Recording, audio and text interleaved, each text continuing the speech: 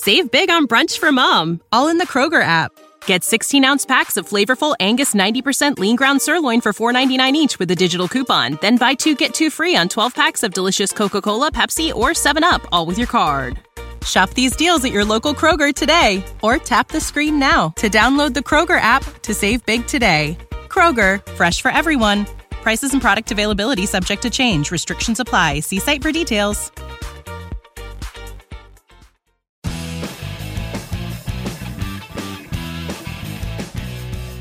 Hello and welcome to SEO 101 on WMR.FM, episode number 452. This is Ross Dunn, CEO of Stepforth Web Marketing, and my co-host is my company senior SEO, Scott Vanak. We're sorry for the little delay there again. We had bad luck with that, but we had sicknesses, we had a whole bunch of stuff hit the fan. So now we're going to get this show in, and we're all on holiday. So there'll be another break. Be one a month for a little bit, just over the holidays here in the summer. Sorry about that. But the good news, really good news, is that I've finally put together a complete outline for an SEO 101 series focusing on soup to nuts SEO. We're going to get to the very basic. What is it? What's the point? All the way to the end, which will talk into the advanced stuff, but that's really pertinent anyway. All the different tools you can use. It's going to be very comprehensive. I'm pretty excited about it, and I hope you'll love it. It's going to be something I'll be able to point anyone to who wants to learn about SEO. So we'll let you know when we get that going. I've already got the script being written, so this is no longer a pie in the sky dream. Woohoo! I look forward to it because then maybe I'll get to understand what it is I do. Yeah. So there you go. Yeah. Good reminders, right? Nobody knows what I do. All my kids' friends, even my own kids, are like, "What do you even do?" My neighbor thinks I'm a professional Netflix watcher. I don't know. Nobody has a clue. They just sit in front of a screen all day.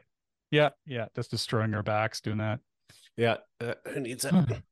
Yeah, I just finished doing my stretches. Got to do it now. Getting old. Perfect. All right, so let's jump into some Google news. It's not strictly SEO, but yes, it is. Search spam. What's all this about? Yeah, so for a while you've been able to report sites that you think are doing bad things, but Google has expanded their search spam report to be a bit more comprehensive, so you can report offending websites for a few more reasons. So figure let's just go over that real quick, because I'm sure somebody out there listening has a really spammy, crappy competitor that they hate, that is doing everything wrong, and you really want to turn them in. So here you go. Here's some reasons you can turn people in. In the show notes also, there'll be a link to the form. It's a big, long link, so I won't tell you, but you can search for it as well. Google search spam form, and you'll be able to find it pretty easily. So the obvious one is spammy content. Pages with irrelevant or useless content that exploit search engine algorithms to appear as relevant results. So you see somebody doing that, you can go ahead and report them. Spammy behavior, which would be pages that engage in abusive behavior to manipulate search engine ranking. So a little bit different, but still bad. Deceptive pages is a category that they have. Pages that do not deliver promised online or real life services with intent to mislead or defraud the user. Anything that's low quality, which is interesting because it's a bit subjective what's low quality, but not always. Poorly written or designed pages that are created in bulk to attract clicks from users rather than to genuinely inform or entertain. Paid links, pretty clear. Pages that contain or receive unnatural, artificial, deceptive, inbound or outbound links. And then other. So any other abuse or exploitive, I feel like I said that wrong, SEO strategy not mentioned. Exploitive. So exploited. That's quite the word. Exploitative, yes. Exploitative. So if you see someone doing bad SEO, like not just they're not good at it, but like, ethically bad stuff, report them. And I don't know, maybe Google will take the site down, take it seriously. I think they do in extreme cases, but if somebody's just if you just don't like somebody, don't go reporting them, because it's not going to do anything. And I mean, take it with a grain of salt that this will even be noticed.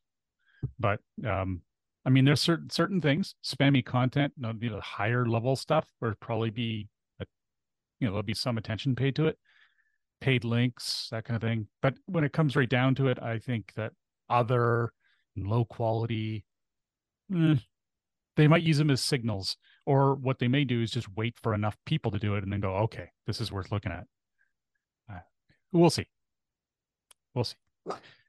Oh, back here. Whoa. Ross, you can bark after the show. There aren't any dogs listening. All it was a police car going by. Just went, whoop, whoop. That's it. That makes sense to bark at that. Yes, of course. All right, next up, Amazon. This is new info for us to share, but it's kind of intriguing, and it is kind of part of the future we're seeing here, is testing AI-generated summaries of product reviews. Now, I'm a huge Amazon user. That's quite ridiculous, honestly, but their reviews are mixed bag, to say the least. A lot of them are crap. A lot of them are obviously fake. And it's pretty difficult to find the good ones. So what they're going to be doing somehow is merging all of that into one. I don't think that's a good idea. Here's an example, though. This toy has received positive feedback from customers regarding its fun factor, appearance, value, performance, quality, charging, and leakage. However, the majority of customers have expressed negative opinions on these aspects. For example, some customers have paid over $100 for a toy that wasn't worth it, while others have experienced issues with the product's quality and charging. Despite mixed opinions on ease of use, this product seems to be a fun and engaging choice for kids. Okay, so I hate it when my Hot Wheels leak. Yeah. Yeah, we don't even know what kind of toy this is. So, oh, we're going there, are we? Okay. Yeah. Well, it's a choice for kids, so as long as it's not really screwing up its AI, we're safe there. Yeah, it's I don't see how that's going to help anyone. It's like all these things are bad, but some people say they're good. It's total BS. Like, it's going to flop. I just do not see how this is going to work. And we're seeing other things like Google wants to automate all Google ads. They want to be writing that stuff to give you, quote, better conversions and all this. No, they're going to mess it up. They are horrendous at running people's campaigns. When we take them over and fix them, it's dramatic, the changes, the improvements in conversions and all this stuff. It's just, no.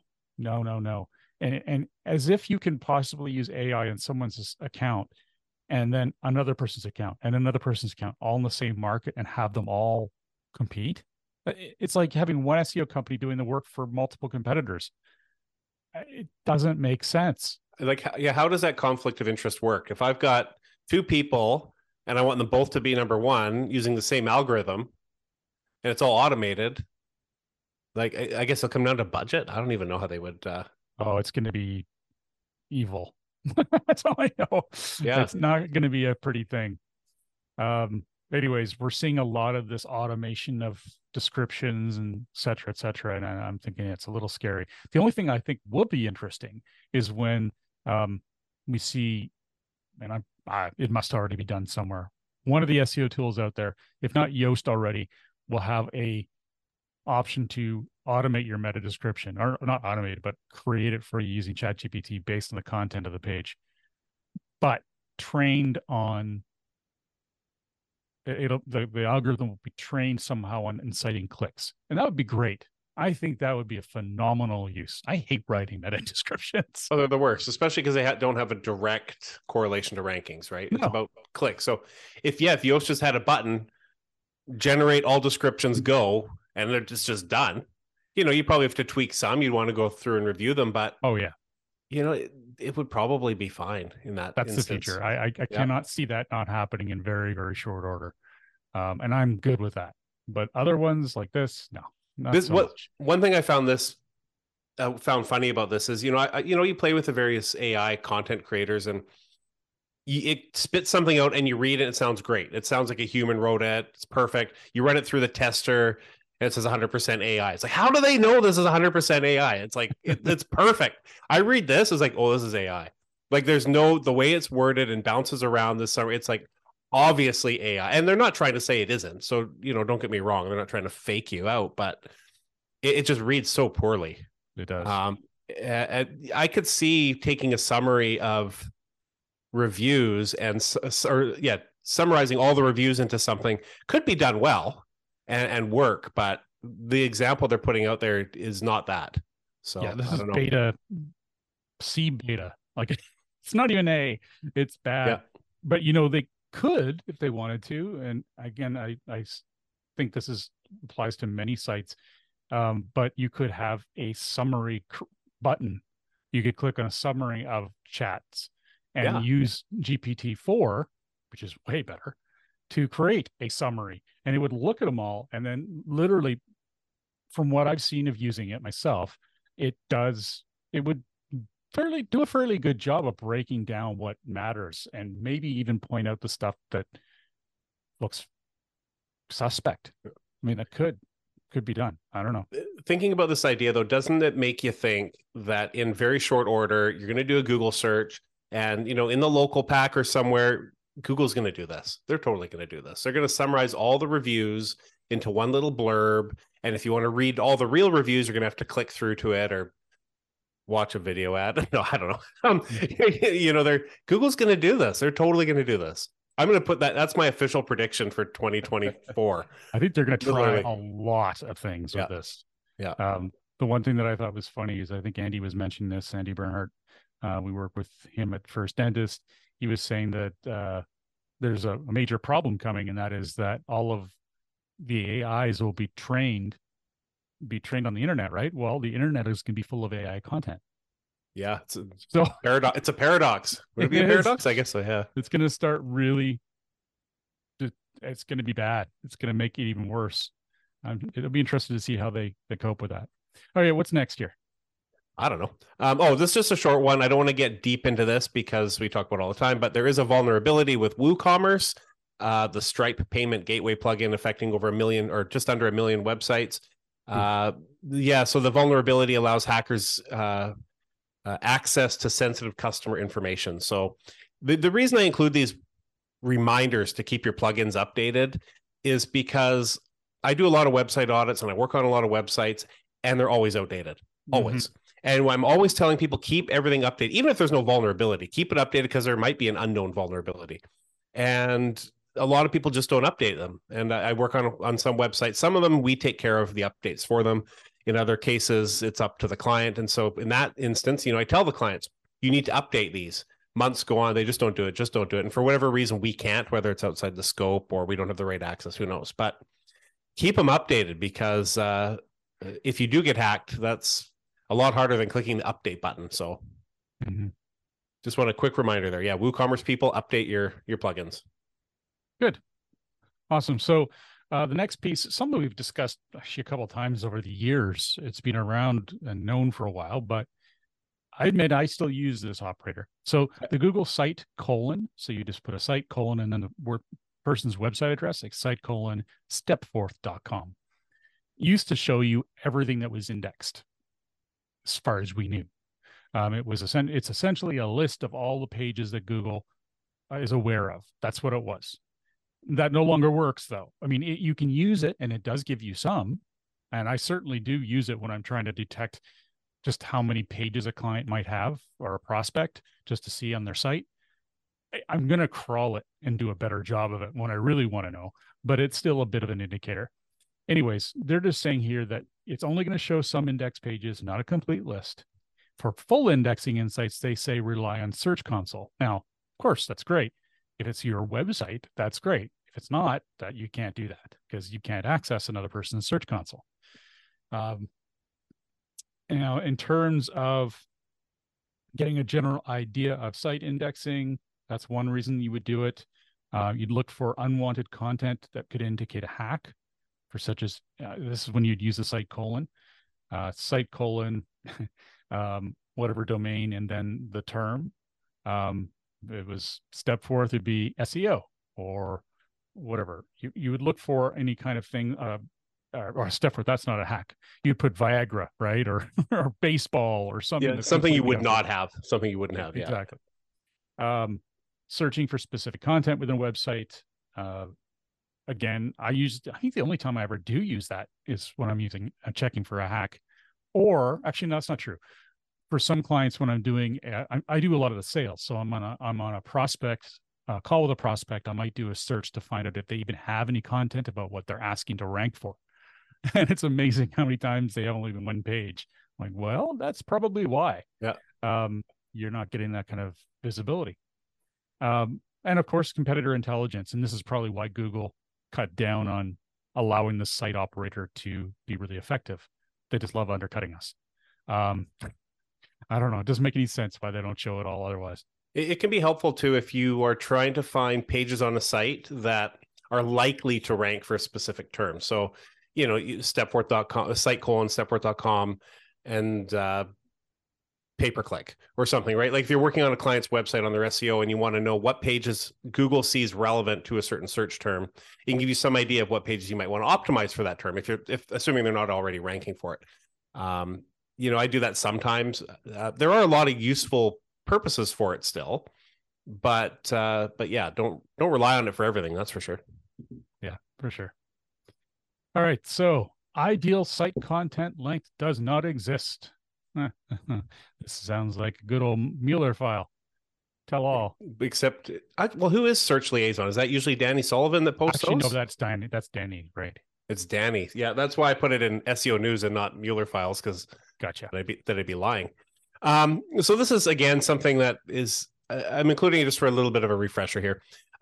Search Liaison, Google Search Liaison said, reminder, the best word count needed to succeed in Google search is not a thing. It doesn't exist. Write short or long as needed for people who read your content. The reason I include this is it's one of the questions I get asked all the time. How long should my blog post be? How long should this be? How long should that be? And as a general ballpark rule of thumb, I usually say around 300 words because it's like doable. Like if I say write a 5,000 word piece, people are going to freak on me. If I say, just write a sentence, they're like, well, what? Sometimes a sentence is enough, but my concern is if you go too short, it could be considered thin content because then you're not really, can you really describe and solve a problem for your visitor in a sentence or two, right? Maybe. But sometimes maybe you need a few thousand words of content to really get your point across and explain what you're trying to explain. So, don't worry about content, worry about being comprehensive with what you're trying to teach your site visitor. So make sure you're achieving the goal that you're attempting to achieve. I mean, if it's to impress a person on the page that, wow, your stuff, 300 words is not going to be enough generally, unless it's just a simple answer to a simple question. If you want to provide a tutorial on, or at least soup to nuts on link building, well, better be a few thousand words. Yeah, and it should include multimedia. I stress multi, like video, images, maybe even audio clips of podcasts or interviews, whatever. It just needs to be so comprehensive, and that's ultimate content. And those are really, really important if you want to have it. Another term for it is cornerstone content. If you create this stuff and it's really powerful, it becomes one of the main sources of traffic to your site. I know that we are actually guilty of having accidental cornerstone content for something that literally does not lead to any business. Yeah. And that happens a lot. You write something, you do a good job about it, and move on, and then realize that, wow, that one's really performing well. I wish I could get some business out of that. Anyway, be more intentional. If you have that other content, don't worry about it, but focus on what's really going to bring in the great stuff, and don't worry about the length. Just provide quality that will allow you to earn the right to rank. Exactly. Thank you, Dana Lukadu, for that one. I love using that phrase. Okay. Why don't you take the next one too? Yeah. So there's the sitemaps ping endpoint. What is that? Well, don't worry about it. Google's going to depreciate it later this year, so you won't have to worry about it. So what is this sitemaps ping endpoint? Deprecate, you mean? Huh? Deprecate. What did I say? Depreciate. Did I say depreciate? Oh, I said the wrong word. It's what do you expect? Would you expect anything less? Yeah. You know, well, it's not appreciated, so I guess it's being depreciated. It makes sense. There are thousands of listeners that just wait for me to screw up so they can take a shot at tequila, Ross. I'm just trying to cater to those listeners. You do. Yeah. I'm not going to screw up again. So what is it? It is a sitemap protocol that automatically pings or notifies Google to let them know that your XML sitemap has been updated. So sometimes plugins will do this, content management systems will do this. So when you update a page, it updates the last modified variable on your XML sitemap, and then they automatically tell Google, hey, this is updated, come check it out. Well, Google had found in their own internal studies that these submissions are not useful and that the majority of the submissions end up leading to spam. So it's just, they don't need to keep it around anymore. It's just done. And really, it's unnecessary for most, probably all situations, because the two alternatives that, you can, it might be others, maybe they're only the two. Two alternatives to this are submitting your XML sitemap to Google Search Console, which if you're listening to the show, you should have Google Search Console and you should have your XML sitemap submitted. So if you're listening, this didn't even matter because you're already doing that. And the other alternative is to have a call to your XML sitemap in your robots.txt file. Most content management systems will either do it, or plugins will do it, like Yoast or the various SEO plugins, or you can manually add it. You may need a robots.txt plugin that lets you edit the file, in which case you can do that. You might be able to manually do it by downloading the file off your server. Anyways, add the call to the XML sitemap. It's really simple. You just add a line in there. It's sitemap : space and the URL for your XML sitemap. Straightforward, and you do it once, and that's it. And Google will find it. They will see that it's updated. You don't need to be pinging. Not that you would do it manually, but you don't have to worry about it. And so what happens if you don't stop pinging? If you've got a CMS that does this, chances are they'll remove it eventually anyways, but it won't matter. Google is just going to ignore it. You really don't have to act. Google is not, as we know it, currently self-aware, so they don't mind being poked and poked and poked and poked and poked and poked. Someday they will. They absolutely will someday. But yeah, so you only have to worry about it. Just submit your XML sitemap to Search Console if you haven't, and then you won't have to worry about any of this. Awesome. Okay, so prior to what we're about to talk about, I just noted something that's been getting a bunch of news right now. It isn't generally SEO, but it is interesting. It's Google has been accused of mis-selling ads on third-party websites for years. Advertisers may have lost billions of digital ad dollars by paying premium prices for a service that Google allegedly failed to deliver. It's about video ads, and apparently they did a piss poor job of targeting on the website, on these third-party websites. So that's going to be getting the news a lot right now. I think we'll see what happens there. Of course, they're denying it, but I thought it was interesting precursor to this next bit, which is that Google itself has filed a lawsuit over fake review scams. Apparently, this is due to bad actors that have posted more than 350 fraudulent business profiles. These are Google business profiles, and over 14,000 fake reviews for these profiles. The lawsuit's goal is to stop the, quote, complex and misleading scheme to deceive consumers, business owners, and Google, unquote. Anyway, it's quite a list of stuff they've done. These defendants have created fake online listings for businesses that do not exist, bolstered them with fake reviews, sold inquiries for confused.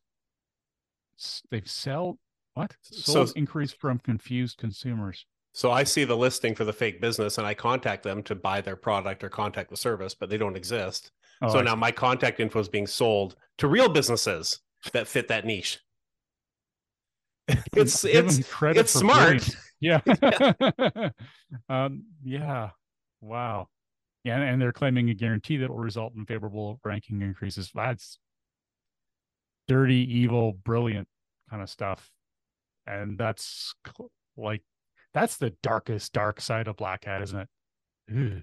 It's interesting as heck, but yeah. I feel bad for the people that get suckered in by these guys, and Totally. Yeah. And well, we know them most of the time. They end up coming to us going, I hate SEOs. Will you do a good job for me? And we have to do a good defend job ourselves and try to do a better job. And it's easy to do a better job than them. But just the same, when people have their backup, it makes it for a bit of a difficult start. It can, absolutely. Yeah. And I get it. I do too. All right, let's take a quick break. And we come back, we have some great questions from our listeners. SEO 101 will be back right after recess. Welcome back to SEO 101 on WMR.FM, hosted by myself, Ross Dunn, CEO of Stepforth Web Marketing, and my company, Senior SEO, Scott Van Ack. Okay, so question from Anna Robinson. Self-referencing canonicals. What are the reasons to use them and reasons not to use them? All right. Now, you looked into this. I haven't actually. Yeah, the answers are fairly straightforward. I did mention in our notes here, and you'll see a link there, that John Mueller actually discussed this a few years ago. There was an article on Search Engine Journal about it, along with the video where John's talking about it. So first, what is a canonical tag? I'm going to start doing this now, because usually I got to start talking about things, and then you interrupt me to be like, well, let's tell them what this is first. So I'm trying to improve myself. I'm trying to get better. First, I'll just sit back here and go, the whole show. You just talk. Well, you're going to be fired soon, and it's just going to be the Scott show. I don't know if that's a good thing or a nightmare for me. I don't know. Anyways, what is a canonical tag or canonical link element? It is an HTML element that helps prevent duplicate content issues by specifying the preferred version of a page. They are not critical, but they can be very beneficial. So they're really commonly useful on like shopping websites where you have different color variants or different variations of a product, where you have site.com/product name, but you want to ignore all the parameters after they're like, and color equals red, and then it shows a different URL. So that's kind of what the canonical tag is for. It's for consolidating URLs that are otherwise the exact same content. But this is referring to self-referencing, so a page that points to itself.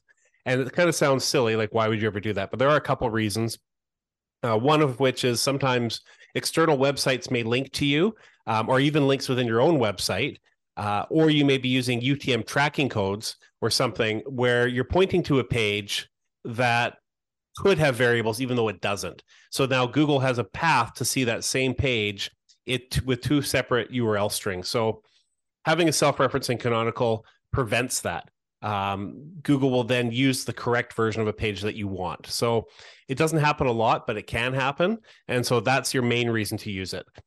Reasons not to use them really is only if it's going to be this huge problematic endeavor to implement them. Today, almost every content management system or plugin will handle it for you, and you never have to think about it. It's easy. If you have a CMS that is very difficult and awkward or just doesn't have that functionality, and I have seen that from time to time, you get some weird proprietary system from somebody and you just can't do it, I wouldn't invest in a lot of time or money into implementing them. It's just not necessarily worth it unless you have an obvious problem with canonical issues. So if you've got a bunch of people linking to your website with variables, but your site doesn't use the variables, that's an instance where that page should really have it, because then you're going to get the link value where it needs to be. So generally that's it. Yeah, like self-referencing canonicals are not critical, but they can be beneficial, but I wouldn't lose sleep over them either. Yeah, I mean, I was trying to think of a real life example. I mean, it's silly, but imagine if you were at a mixer and it was always the same people every time you met, but they all still had labels on their, like, name labels on them. And then someone said, "Oh, that's Jimmy Two Fingers." and he's like, "Hey, my name's James." And every time you say that, it's like you're telling that this is another way to reach you, but you're literally telling the person, "No, this is my real name. This is what you should know me by." So there are different ways to reference a person. And why not make it really simple and obvious so that there's no confusion? And all of a sudden there won't be an invite for Jimmy Two Fingers as the next thing, as well as James. I'm going to say, I thought your analogy was going to be crap, but it actually works. It's actually a good analogy. I didn't know where you were going, but it works. I don't know where Jimmy Two Fingers came from. I don't know where that came that from. was totally balls up anyway. The $1,000,000 question, though, that we're going to get posted to Facebook is what happened to his other 3 fingers or 7 finger, 8 fingers? That would be an awesome story. Yeah. It might be my book, my feature book. Who knows? Jimmy Two Fingers. It's going to be an epic saga on HBO Max starting next Friday. Yeah. First, he was Jimmy Four Fingers. He started with only 4. Yeah. This is a weird story, Book man. 2, Jimmy Three Fingers. Okay. The next question is from Cameron Remen. Cameron, thanks for the question. I know you've asked before. It's always nice to see your stuff. It says, at some point, I need help picking in an affordable SEO tool. I ended up figuring it out, but wonder what if others have had the same dilemma. It's a good question. In fact, part of the future walkthrough of SEO and all that stuff we're going to do in the show includes this very question and what to do about it. But really, affordable is difficult to quantify. If you're talking about a one-time fee, lifetime, there are tools out there, but I don't know one that I would recommend right off the bat, simply because if a company gets paid once for a product, they typically don't update it well. It's not always the case, but generally. So the one that we first recommend is Screaming Frog. It's a fantastic tool, silly name, but essentially, I really don't know what the point is into that name. But anyway, you install it on your computer and run it from your computer. It is free for up to 500 pages. You can't save that, though, and you can't reload it the next time. There's limitations to that. If you want unlimited URLs, you want to be able to save the crawls and be able to restore them again and do research on it and revisit them. That's $259 US per year, approximately. It's in euros. I forget what it is per euro, whatever price it is in euros. It goes like 189 or something. Yeah. Yeah. Anyways, it's a fantastic tool. You just have to keep in mind that you're going to need to do a bit of training, not like course training or like that, but I mean, do some reading to understand how to use it. It's definitely a technical tool. It's one that, as SEOs, we love, but I can't say that it's 101. There's aspects of it that are, but it's not like you can press a page just to get the basic answer. It's all the detail thrown at you. And that may be a bit much for some. If you're not an SEO and you really don't know much about SEO and you use Screaming Frog and Spider website, the results might come across as confusing. Like, where do I look? There's a lot of data. It spits out, well, the full version at least, a lot of data. And it's really great and useful in a lot of ways. And it doesn't take a lot of training to get value from it. No, but it does take some. And so that's just good to know. Like, don't go out there and buy it and then run it thinking it's going to solve all your problems, because it might just make them worse and confuse you and cause you to drink. So just know that. Yeah. Yeah. The next one we use all the time as well. Of course, we don't have all of these plus more, but it's SEMrush, semrush.com. But it's not cheap. I mean, it's really gone up in price over the years. It's about $119 per month now and up. So that may be inexpensive for a operator in SEO. I mean, it's really worthwhile at that point. But you can only have so many projects if you really want to do maintain a few websites and monitor them and do all that kind of processing. You may have to keep ramping up your pay to keep adding clients. We don't do that. We got it for a few of them. We run just more out of interest. But we do enjoy the tools that allow you to do everything from backlink research to content planning. Competitive research is fantastic. I love it. Yeah, so that's an option. But the free one are both Google Analytics and Google Search Console. Google Search Console, and both of them are free. The main one you put down here is Google Search Console. It's great for helping, you find errors on your site, any messages from Google, that kind of thing. But if it's an SEO tool for other people, that's not much benefit unless you have access to that. If you're doing competitive research, that kind of stuff, Search Console won't help you. But it is good for your own site and anyone else you have access to. Google Analytics will provide extra depth. Unfortunately, we're in the middle of this crazy switch over to Google Analytics 4. So a lot of the data we're going to be seeing is very fresh and frankly weak. You're going to have to look at both systems to really get a lot of meat and make some strong decisions. So those would be the ones that really stand out to me. I did note in our upcoming course, you'll see it again, or not course, but series, that another option is to go to appsumo.com. That's appsumo.com. And just keep an eye out. There are often lifetime products that are on a lifetime basis that you can buy. It's their way of raising money during their startup round. Not always. Sometimes they're just designed to do that and then they move on to another product. But there are SEO ones occasionally that will allow you to do ranking tracking. They'll allow you to do certain amounts of competitive research. I just caution you to take it with a grain of salt because it's, I don't know whether or not it's very accurate. It depends on the tool, how much effort they put into it. You may want to vet it with an SEO friend of yours or a mentor or anything along those lines, because you don't want to be acting on incorrect information. So those are a few for you. I hope that helps anyone else out there. I'm glad you found out your solution there, Cameron. I'm curious what it was. You should share with us. We'd love to know. Yeah, and we'll go into much more depth into other tools available as well. Like, there's Moz and there's Ahrefs, and we don't use those a lot anymore. So I don't have a lot to say about them, but hopefully when we do our comprehensive episode, we'll touch on those a bit more and give you some more info on them and others. Yeah, it's going to be fun. Well, on behalf of myself, Ross Dunn, CEO of Stepforth Web Marketing, and my company's senior SEO, Scott Van Ack, thank you for joining us today. If you have any questions, please share them on our Facebook community group. You can find it by searching SEO 101 Podcast on Facebook. Have a great week, and remember to tune into future episodes, which will air this time anyway, once a month for a little bit here until we get back out of summer. Okay? We'll see you soon. Thank you. Okay. Thanks for listening, everybody.